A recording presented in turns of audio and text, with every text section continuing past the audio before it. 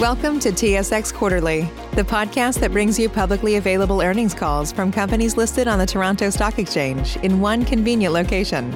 Gone are the days of looking through confusing websites. You'll find the important information right here. Enjoy the call.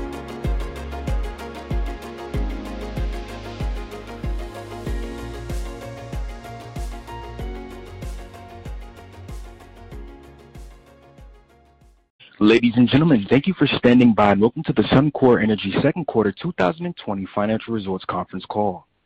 At this time, all participants' lines are on a listen-only mode. After the speaker's presentation, there will be a question-and-answer session, and to ask a question during this session, you need to press star one on your telephone. If you require any further assistance, please press star zero. I would now like to hand the conference over to your speaker today, Trevor Bell, Vice President of Investor Relations. Thank you, and please go ahead, sir. Thank you, operator, and good morning. Welcome to Suncor's second quarter earnings call. With me this morning are Mark Little, President, Chief Executive Officer, and Alister Cowan, Chief Financial Officer. Please note that today's comments contain forward-looking information. Actual results may differ materially from expected results because of various risk factors and assumptions that are described in our second quarter's earnings release, as well as our current annual information form. And both of those are available on SEDAR, EDGAR, and our website, Suncor.com. Certain financial measures referred to in these comments are not prescribed by Canadian GAAP. For a description of these financial measures, please see our second quarter earnings release. Following formal remarks, we'll open up the call to questions. Now I'll hand it over to Mark for his comments. Good morning, everybody, and thanks for joining us. During our first quarter earnings call in early May, we knew that the second quarter would be particularly challenging, certainly the most challenging in our modern history, and as drastic measures to minimize the impact of global COVID pandemic were implemented. And in line with our expectations, the second quarter was marked by the unprecedented scale and severity of market volatility that affected both upstream and downstream. In our markets, gasoline, diesel, and jet fuel demand declined by approximately 50%, 25%, and over 80% respectively during a 4-week period between mid-March and mid-April. WTI futures traded across an $80 U.S. per barrel range from negative to positive $40 U.S. a barrel. And sweet differentials moved nearly $20 a barrel within the span of a month, from plus $2 in April to minus $15 in May, returning to par in June. But through this, we have focused on positioning the company for long-term success and by remaining agile, taking decisive action and capturing value through our integrated model. On our Q1 call, we outlined a number of measures taken in response to the unprecedented market environment, including a 33% or $1.9 billion reduction in capital spend, a $1 billion or 10% reduction in operating costs, and a 55% reduction in our dividend. And through the second quarter, other actions were taken to adapt to the rapidly evolving market conditions, generating positive funds flow for the quarter. We continued to enhance COVID-19 safety measures and ensure the health and protection of our employees, customers, and communities. We maintained flexibility in our maintenance schedules while protecting the health and safety of our employees. We adjusted the utilization of our refineries while flexing the product mix for enhanced margin. We captured value by provided by our integrated model, especially within our midstream assets, and we maximize physical integration by ensuring our upstream production paced demand, avoiding unnecessary inventory builds. The value realized from these activities reinforces once again that our physical integrated model is greater than the sum of our parts.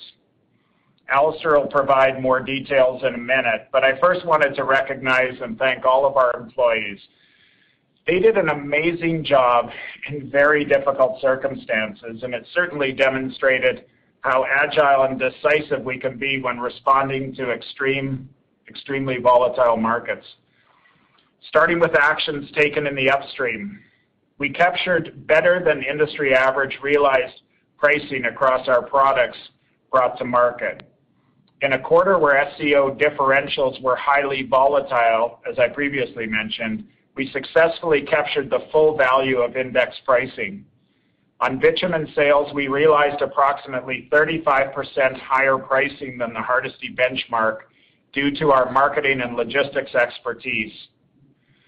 For all of our assets in the oil sands region, including Syncrude, we swiftly lowered our capex to $422 million in the quarter, which was less than half of what the capital that we spent in the first quarter. We safely executed our planned maintenance activities and continued cash flow improvements projects such as the Syncrude interconnecting pipeline and the Fort Hills autonomous truck deployment. In the downstream, we achieved 76% utilization, above our previously guided second quarter range expectations. This utilization was made possible by having real-time access to consumers, allowing us to rapidly adjust to evolving market conditions. Our retail and wholesale channels were able to secure customers for our refined products, allowing our refineries to pace ahead of industry average utilization. We also flexed our refineries to meet diesel demand early in the first part of the quarter, and as consumer demand increased in the latter part of the quarter, we shifted to increased gasoline production. Our Canadian refineries averaged 80% utilization in the second quarter, which was more than 15% above the Canadian industry average. This advantage, combined with our sophisticated marketing and logistics capabilities and our retail and wholesale consumer channels, equips the downstream portion of our business to lead the overall recovery of our funds flow in the second half of the year and into 2021. As we exited the second quarter, our refineries were operating at an overall utilization rate of approximately 85%. We connect the upstream and downstream business units with our trading and marketing expertise and widespread logistics assets.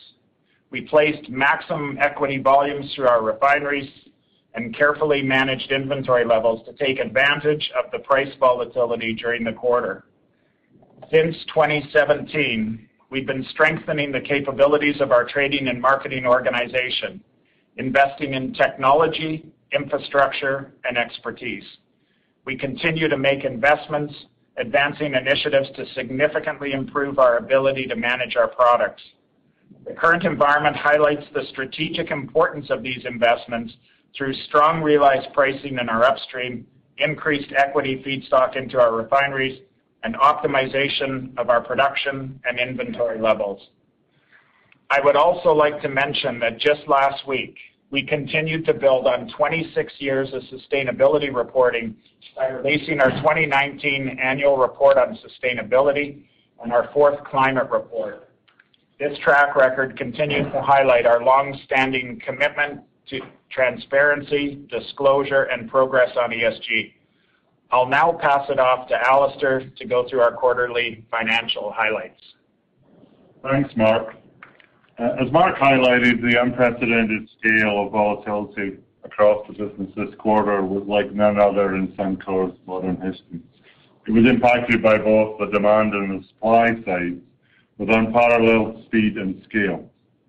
In this quarter, the resilience of our integrated model was certainly tested. And despite a $540 million negative cash impact of one-time inventory and FIFO losses in the quarter due to the rapidly declining crude price, we were still able to generate approximately $500 million of funds flow from operations. Throughout Q2, we maximized price realization, with approximately 80% of the company's upstream product mix weighted towards lighter crude. Approximately 45% of refinery feedstock was physically integrated with upstream production, and refined product mix was weighted 40% gasoline and 42% diesel. As Mark said, this mix varied significantly throughout the quarter to capture margin as consumer demand shifted. At the end of March, we announced a $1 billion reduction to our operating costs in 2020 compared to 2019.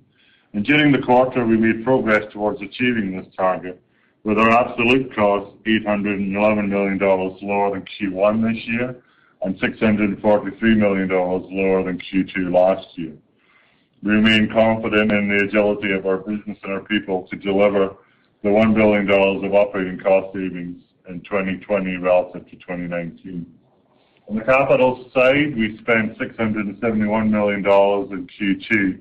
That was a reduction of $611 million or 50% compared to Q1. Our year-to-date capital spend of $1.9 billion positions us well to deliver a capital plan in the $3.6 to $4 billion range, and that will be the $1.9 billion reduction from our original 2020 guidance.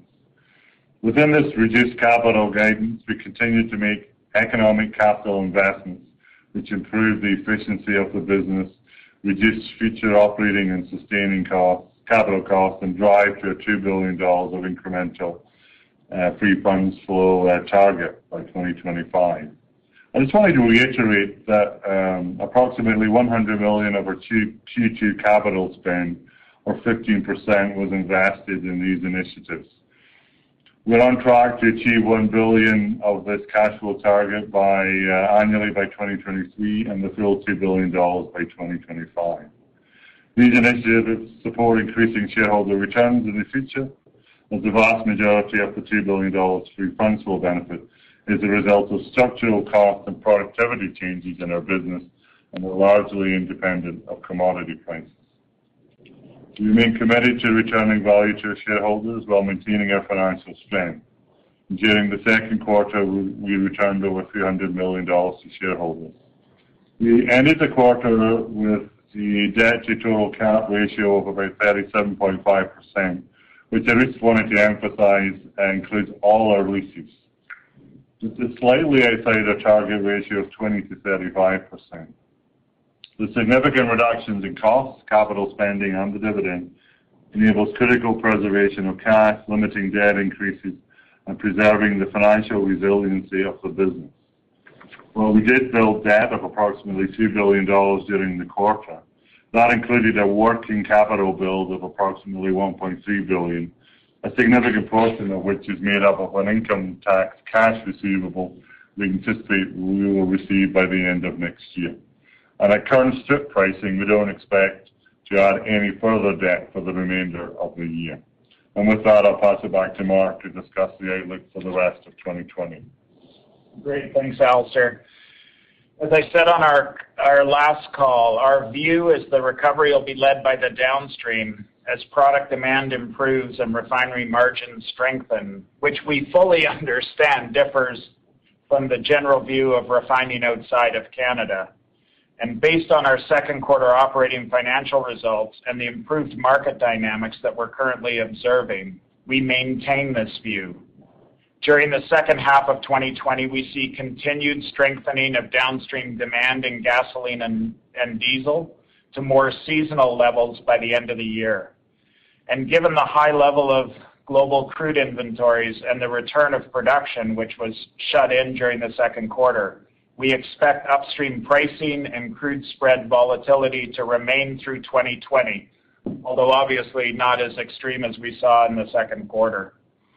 We'll continue to pace upstream production with overall downstream demand to manage our crude inventories. The pace of demand recovery will be influenced by a number of factors, including the timing and pace and restart of the North American and global economies. And secondly, the impacts of any government stimulus such as infrastructure spending or other fiscal stimulus. And third, the potential for a second wave of COVID-19 and any medical advancements in the area of testing, tracing, treatments, or vaccines for COVID-19. In other words, uncertainty remains very high, and we will take the necessary actions within our model to generate additional value, including evaluating with our partners the option to resume a 2-train operation at Fort Hills. If we generate free funds flow in excess of our capital and dividend commitments, we'll look to bring our total debt to capitalization back into the top end of our range. Once we're at or below our 35%, we will continue to follow our capital allocation framework with a combination of future debt repayments, increasing shareholder returns, and making measured investments in economic projects. Going forward, there's a fine balance between supply and demand. Production shut-ins and restarts across the globe against the backdrop of starting and stopping and restarting economies. This situation will continue to evolve and highlights the importance of our cash break-even to cover sustaining capital and dividends, which we reset in Q1 to $35 US WTI. This ensures our ability to maintain the financial health and deliver strong cash flow through these continued volatile times. Said another way, we won't bet the financial health of our company on the pace of recovery, which is outside of our control. Although volatility continues, we wrap up this quarter well-positioned across the business. There's no doubt that the pandemic is an evolving situation, but we will continue to remain agile in the execution of our strategy, leveraging the flexibility and strength of our unique business model, assets, and expertise. Our company's strategy remains unchanged. And in fact, these circumstances have reinforced that our focus on safety, operational excellence, financial strength, disciplined capital allocation, shareholder returns, and leadership in ESG is the path to create long-term value for the company and our shareholders. And with that, I'll turn it back to Trevor. Thank you, Mark and Alister. I'll turn the call back to the operator to take some questions. Thank you. And ladies and gentlemen, as a reminder to ask a question, you need to press star one on your telephone. To withdraw your question, please press the pound key. Please stand by while we compile the Q&A roster. And our first question comes from the line of Manav Gupta with Credit Suisse. Your line is now open. Thank you for taking my question. I have a simple question. Your total operating and SG&A expenses actually went from $2.96 billion to $2.156 billion in a single quarter. That's quite an achievement. I'm just trying to understand, can you help us quantify the buckets, how you achieved such quick cost reductions, and how much of this is rateable for 3Q? Thank you. Thanks, Manav. Alister here. Quite a significant reduction in one quarter. I think really if you look at it, we focused hard on stopping work that wasn't essential, taking out surplus positions that we didn't need, vacant positions, contractors across the organization. We obviously, as you know, rescheduled the maintenance. So some of those costs will likely come in the third quarter, but not a lot. Those are the key buckets of what we were able to achieve on the cost side. And a second quick follow-up is, you talked a little bit about it, but generally what we see in the refining space is if your utilization drops 20%, your earnings drops 40%.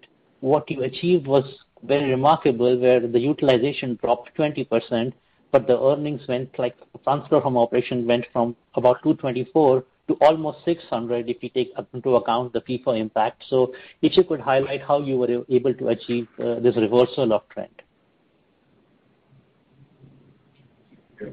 Manav, it's Mark.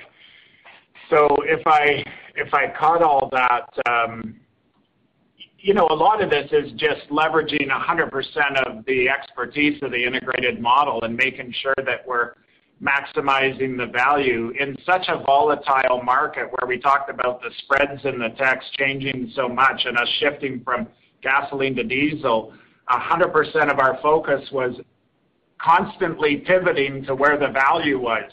And the value shifted in many different dimensions through the entire quarter. So it's not just on average with the way that the market changed every single month, every single week.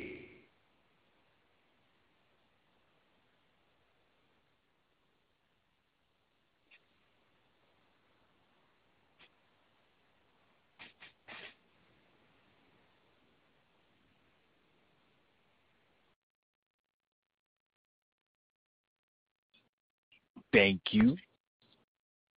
And our next question comes from the line of Neil Mehta with Goldman Sachs. Your line is now open. Great. Can you hear me okay?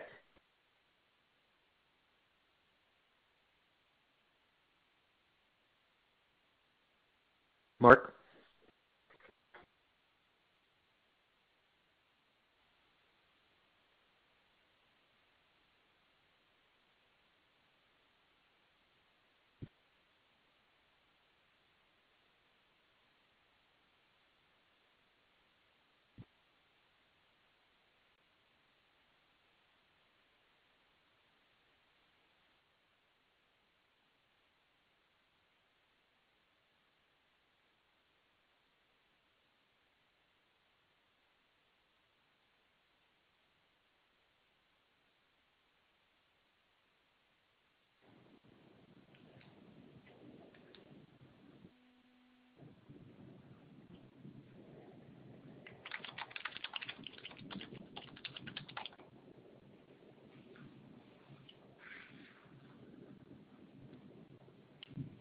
Operator, can you hear us?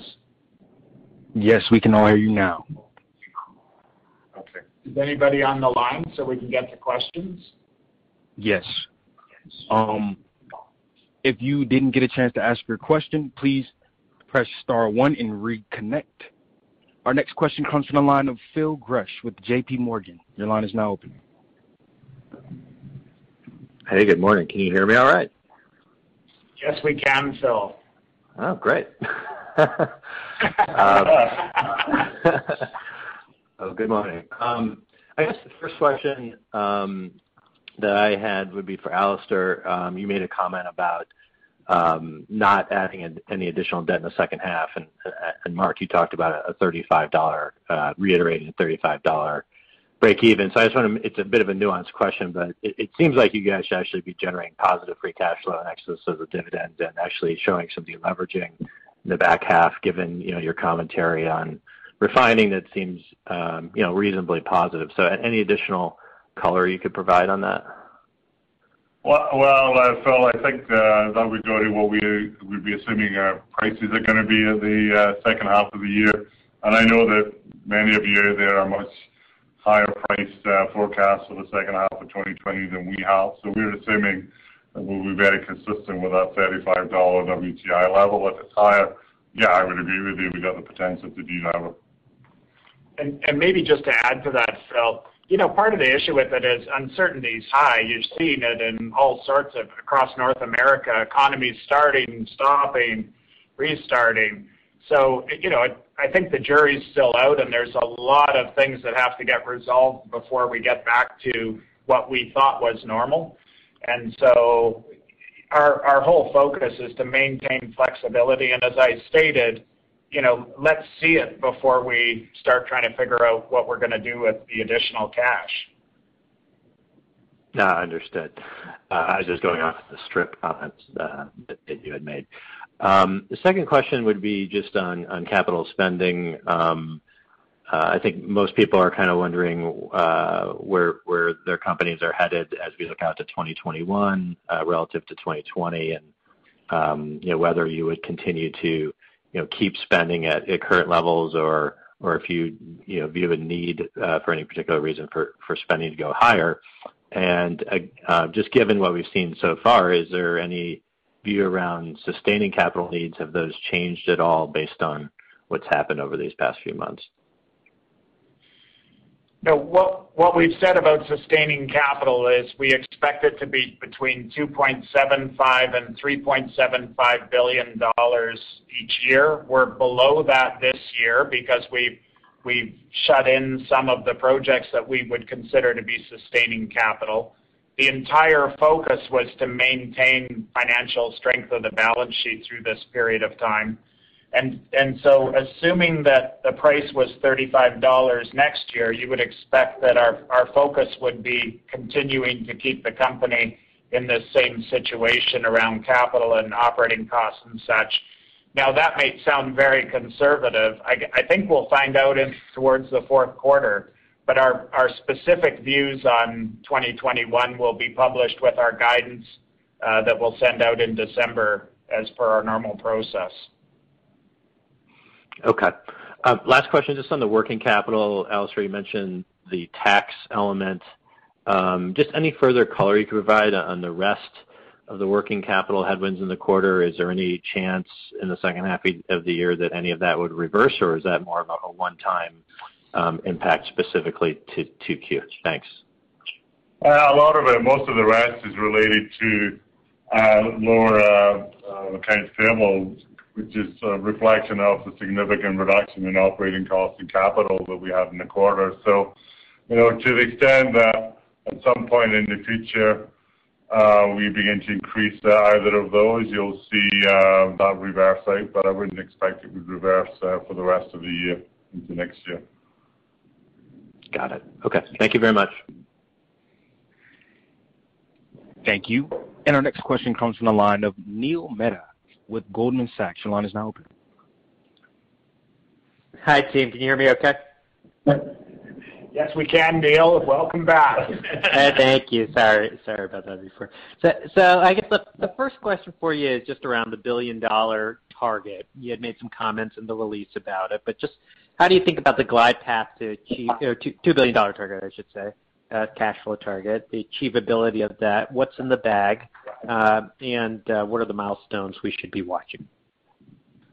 Yeah, thanks, Neil, and apologize for the technical issues we had this morning. I guess having an agile Q2 call fits with an agile quarter, but the $1 billion, so our focus right now has been narrowed to deliver the $1 billion by 2023. Key projects that are making up that is the autonomous haul truck system, which we expect to have fully deployed at Fort Hills this year, ahead of schedule, and then we'll go back to base plant. We're still working on the Syncrude Suncor pipeline interconnect, which we're anticipating to commission before the end of this year. We're doing continued investment in our supply and trading as an example, or we're still working on our enterprise-wide processes, which we're expecting to have in place right at the end of next year. So these are the things that are driving our $1 billion cash flow improvement by the time you get to 2023. Our confidence in that is very high. All of these items are underway now, and several of them are well advanced. As you know, we took some decisive action to slow down and defer the cogen and the wind farm, and then some of our other digital programs, which is why the second $1 billion got pushed out to 2025. These are great projects. We've talked about the cogen at length, great returns, very positive in driving down greenhouse gas emissions by 2.5 megatons and such. So there's a lot of great attributes to that. Obviously, it's a high priority for us. We just need the financial market conditions to improve before we restart that project. We certainly don't want to restart it and then have to stop it again. So that's now scheduled for 2025, and our confidence again is very high.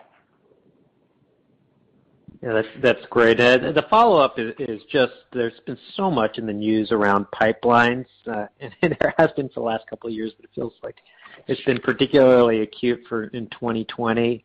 So if just to step back and talk about some of these individual projects and your perspective on them, and a couple come to mind, right? So one is where we stand with Line 5, the Dakota Access, and what it can mean for some of the light crudes in your system. And then the longer-term long-haul pipelines, whether that's Trans Mountain or Keystone. So there's a lot there, but if you can unpack some of these individual projects and how you get comfort around egress would be great. Thanks, Neil. I think you covered off the waterfront on pipelines there, so let me touch base on it. Line 5 we think is a low probability event of that line getting shut in. We really think that there's some really good work going on around how to manage that and improve the path forward. And this is something that's critical to the whole central Canada and Michigan markets. And so to the extent that gets shut down, it's a real threat to the consumers that are relying on those products to be able to keep the economies going and moving forward.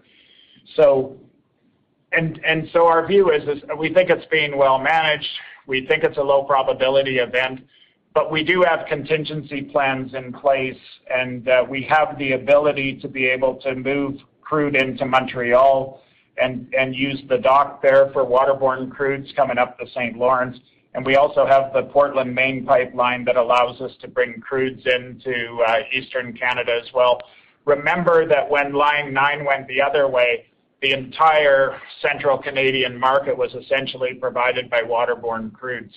So we have some flexibility there, which we think is a great contingency. So, and then when you get on to DAPL, we don't move any crude on DAPL. We do end up using some of the Bakken and light crudes into our Eastern Canadian refineries, and we don't see this as having a significant impact on Canadian differentials. We think it's more of a regional issue and that there's adequate rail capacity, so it's basically a hit to those producers in the Bakken. And then on the other three lines, Trans Mountain, it's cleared its final court case. We think it's in good shape. Their construction's moving forward. They're talking about it being on late 2022. If it's 22 or into 23, out to mid 23, it's in good shape. Line 3, we're optimistic about. There is the process going on with the Minnesota Public Utilities Commission to reapprove the route and such associated with it, and we're expecting a decision in late 2020. So we're expecting that line to show up in, say, mid-21 or towards the end of 21, but we still think it happens.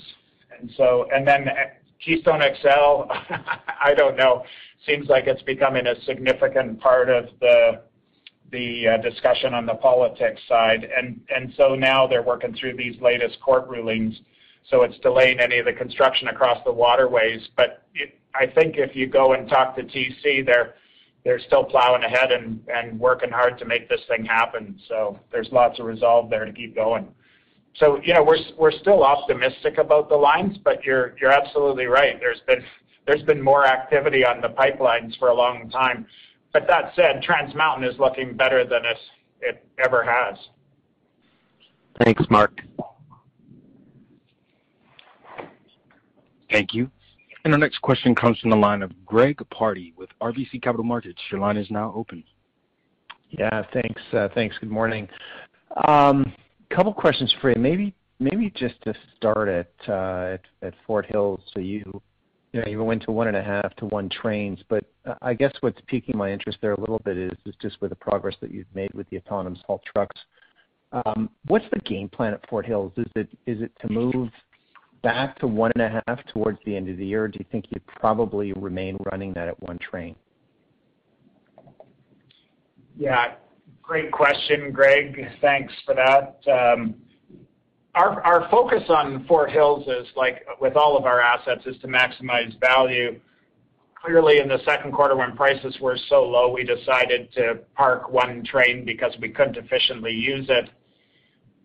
And so when you look at it, there's 3 things we're trying to accomplish at Fort Hills. First of all, we're trying to make sure that if we bring it on, we think that we're going to have a relatively stable price environment so that this thing will be able to perform and generate good cash flow. The second thing is curtailment is a bit of an issue because, as you know, with the second train, if we start it up, we can't run it at full utilization, so that's a bit of a challenge. And then the third one, which is where we're putting an enormous amount of our attention, is to restructure the cost structure of that business. When we originally started it up, we overstaffed it with the expectation we'd start it up, get it to full rates, and then maintain it for a year and then lean out the organization. We haven't been able to do that because of curtailment, so now we're in the process of doing that without having run it for a significant period of time. So we're doing that. So when we parked it, we thought we would have it down potentially to the end of 21. The price environment now would incent us to bring it back on. This is a debate that's going on with the owners, so no decisions have been made, and it requires the alignment of the owners to be able to move forward on it. But with that said, at some point here, we're going to have to go into a substantial cost around winterizing it if we're not going to run it. So I think there's a reasonable chance that it'll be back online by the end of the year. But again, no decisions have been made, and this is what we continue to work with the owners. Okay, that's a really thorough answer. And I know just Manoj's question at the beginning, just on the downstream, but maybe to be a bit more specific in terms of the performance, and it certainly surprised us just given all the headwinds. But did retail or marketing or logistics play a big role there? I can see a big smile on Mark Townley's face as he probably took advantage of all kinds of things in terms of the volatility you were referring to. But and I know in the first quarter you guys, I think, had talked about the value brought from supply and logistics. Was that a big driver here? Yeah, Greg, I'd say this is a huge driver, as we've emphasized through this. Being able to see exactly what's happening at the retail consumer and at the wholesale level, and being able to pivot to make sure that we're managing our inventories and yet providing the product to the end consumers has been a huge strength. And that goes all the way through our crude logistics and such that Mark Townley's shop manages and such. And so, we're very happy. This is where the strength of our supply and trading and the marketing organization really shines. And then the agility of both the upstream and downstream to be able to keep adjusting the operations to chase the value. And so I think the whole focus on agility, but the logistics piece of that and supply and trading has been a huge part of it, to be able to constantly optimize between the upstream and the downstream. I just add there, Greg, that, from a cost perspective, the significant cost reduction across the business, including in the downstream, also helped them in the quarter as well. Okay. Thanks very much, guys. Thanks, Greg. Thank you.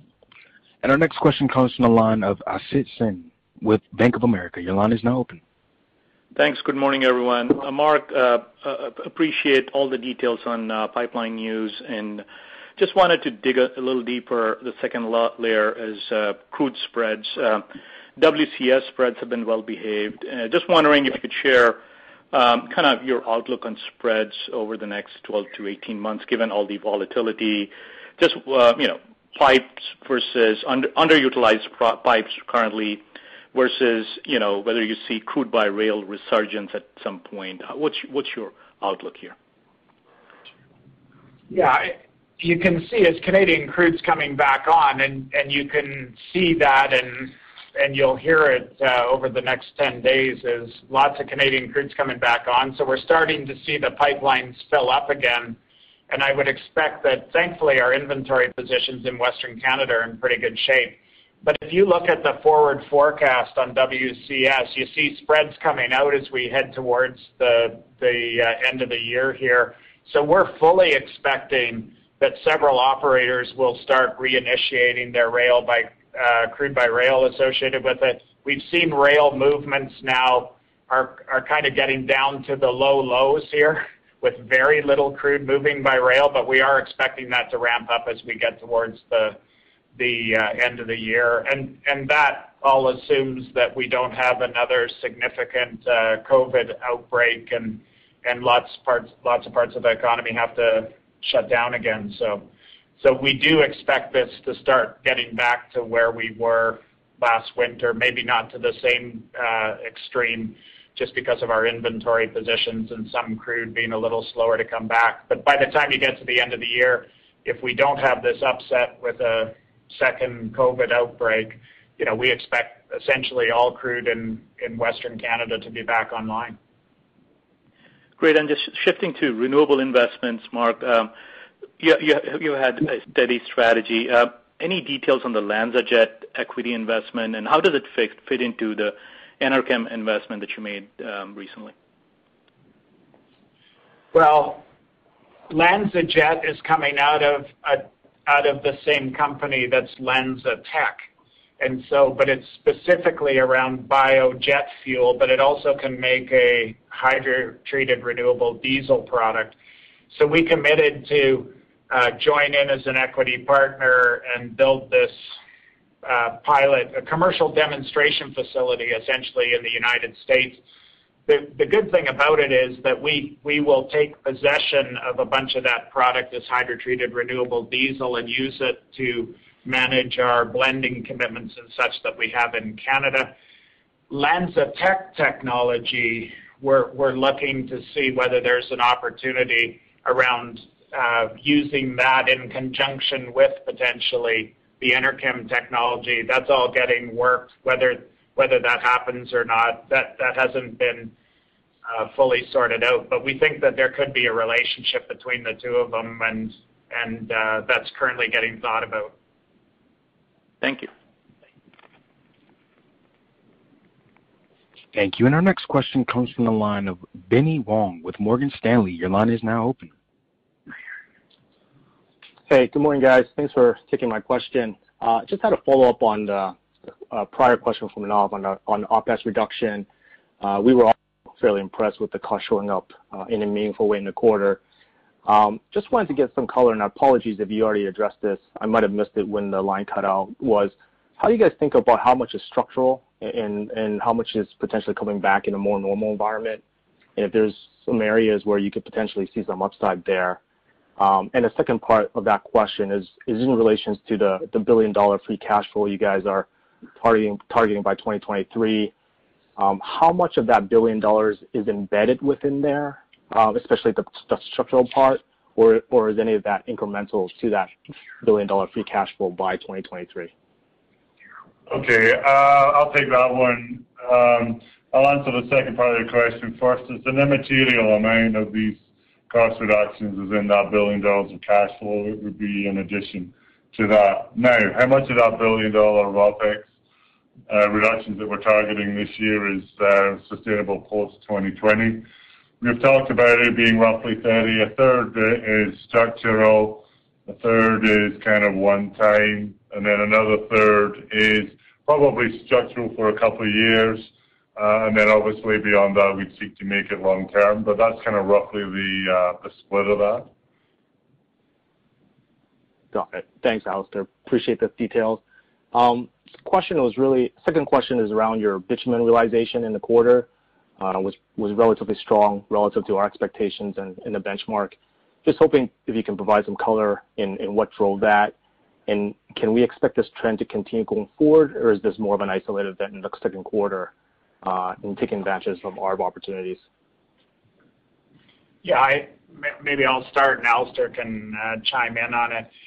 You know, it's interesting, Benny, that some of this is just showing the agility of it, and it's kind of like what I was saying is we are constantly looking to figure out where can we make money in this super volatile environment.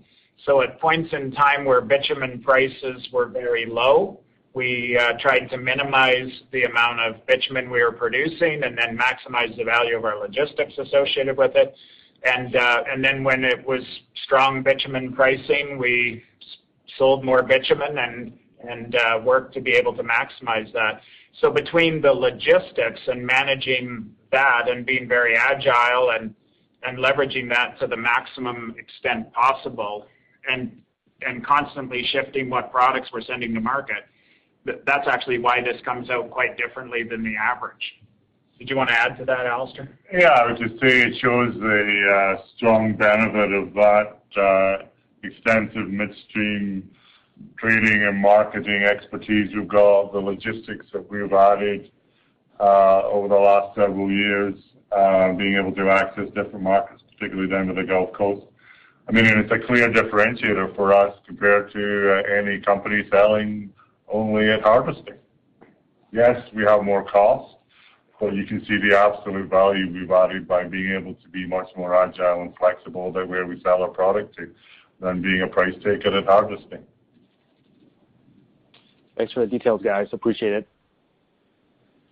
Thanks. Thank you. And our next question comes from the line of Mike Dunn with Stifel First Energy. Your line is now open. Thank you. Gentlemen, with the Syncrude bidirectional pipeline soon to be on stream here, I don't believe you've in the past pegged exact numbers on the margin or throughput improvements that you might expect. But I'm just wondering if you can add some additional color there. I'm sure you must have run some numbers internally, looking at what the Syncrude and Suncor margins and output might have been in years past had this system been online. So just wondering if you can provide a bit more color as we get pretty close to this, this long anticipated project getting done. Yeah, Mike, thanks for your question. This is a complicated one. I'd say the simple answer associated with it is when we put this investment in, our calculations showed that we could generate $200 million of incremental cash flow per year. And some of that will show up in the Syncrude investment, some of that will show up in the oil sands base investment. And this is on an investment that's a couple $100 million. But it's difficult to answer your question because in some cases it allows additional crude at Syncrude when they're doing maintenance on the upgrader so that we can take it and use our logistics in our oil sands site and our downstream logistics to be able to keep the crude growing and moving forward. It could be like in some cases it's moving sour product from our site into Syncrude so that we could use idle hydrotreating capacity associated with it. And the beauty of it is it provides the foundation and flexibility to be able to pivot to all of these types of examples that I'm saying based on market conditions in real time. Kind of like what you're seeing with the entire platform that Alister just highlighted for us in the second quarter. So on specific details, in some cases it can be additional production. In some cases it's margin improvement. In some cases we're taking product from one and moving it to another so that the other site picks up another piece of the margin. So it's difficult to answer your question, but the simple thing is $200 million a year in improved cash flow, and we're confident that it will generate that cash. That's part of our $1 billion by 2023. Thanks, Mark. That's helpful. Can you provide any numbers around,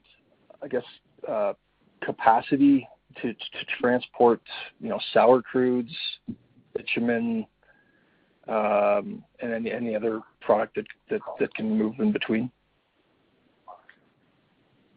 Mike, why don't we take that offline and answer that? Okay. Thanks. Trevor and the team will give you a call. Great. Thank you. Thanks, Mike. Thank you. Thank you. And our last question comes from the line of Roger Reed with Wells Fargo. Your line is now open. Well, thanks for sneaking me in here, guys. Assuming you can hear Roger. Me? Yeah, Roger. Got to ask that question the way this call's going earlier. Just one thing I'd like to clarify on the working capital, and then the other question I'm going to have is on thinking about, spending on the CapEx side being underneath the sustainable level. If that were to continue into 2021, where should we think about that having the impacts, from a volume side, but, would that be more an E&P? Would we see that across the oil sands unit? Just curious. And then to specify on the working capital, Alister, it sounds like very little recovery from this tax issue or anything else until we're Q1 or Q2 of next year. Is that right way to think about it? And then approach sort of the debt to capital improvements accordingly. Yeah, I'll answer the tax one. Given the way the tax filings work here in Canada, you don't file until Q2. You won't get your money back till Q4 of next year, 21. Okay, thanks. And then I think Mark's going to answer your first part. Yeah, Roger, on the volume impacts associated with sustaining capital, maybe the best way to say it is, if it was $35 next year, we expect across the platform to look a lot like this year. And so our production would be similar to what we have this year as well. We fully recognize, and I think people are seeing that, is in the second quarter, the challenge you have is if you don't shut things down quickly, you spend a bunch of money, you can't get it back. And so, we kind of describe it as 2 feet on the brakes through this whole process. Thankfully, we were able to shut it down quickly. We're now going back and evaluating, okay, do we like all the things that were shut down? And take an example like Firebag. So at Firebag, we shut down some of the sustaining pad investments. Now we're going in and kind of finessing that and realizing, okay, well, we probably should move some of these things forward. So obviously, right now, if you just doubled our capital investment between now and the end of the year, we would still be within our range.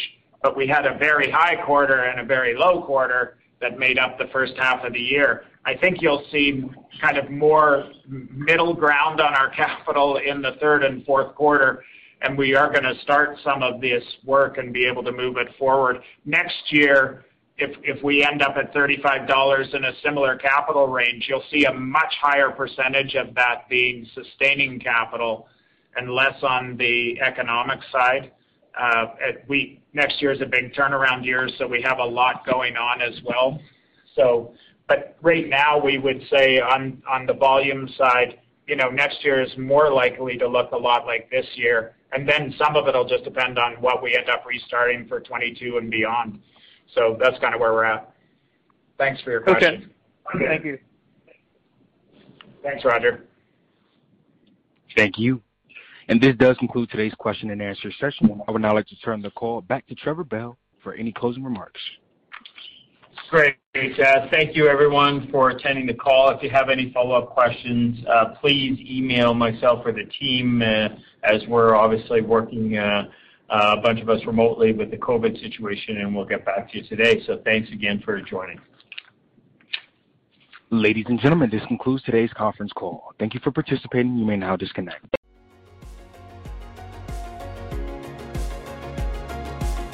Thank you for listening to TSX Quarterly. If you enjoyed the cast, remember to leave a good rating. And remember, for any additional inquiries, please consult the company's investor relations section on their website.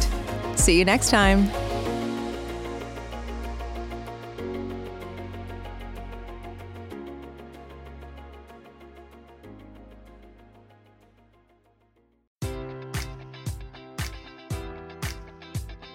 Enjoy all your favorite sports like never before at BetMGM. Sign up using code Buckeye and receive up to $1,500 back in bonus bets if you don't win your first bet. When you register with BetMGM, you'll get instant access to a variety of parlay selection features, live betting options, and the best daily promotions in the business. And with BetMGM at your fingertips, every play and every game matters more than ever. Place your money line, prop, or parlay bets with the king of sportsbooks today. Sign up using code Buckeye and receive up to $1,500 back in bonus bets if you don't win your first bet. BetMGM and GameSense remind you to play responsibly. 21 plus and present in Ohio, subject to eligibility requirements. Rewards are non-withdrawable bonus bets that expire in 7 days. Gambling problem? Call 1-800-GAMBLER in partnership with MGM Northfield Park.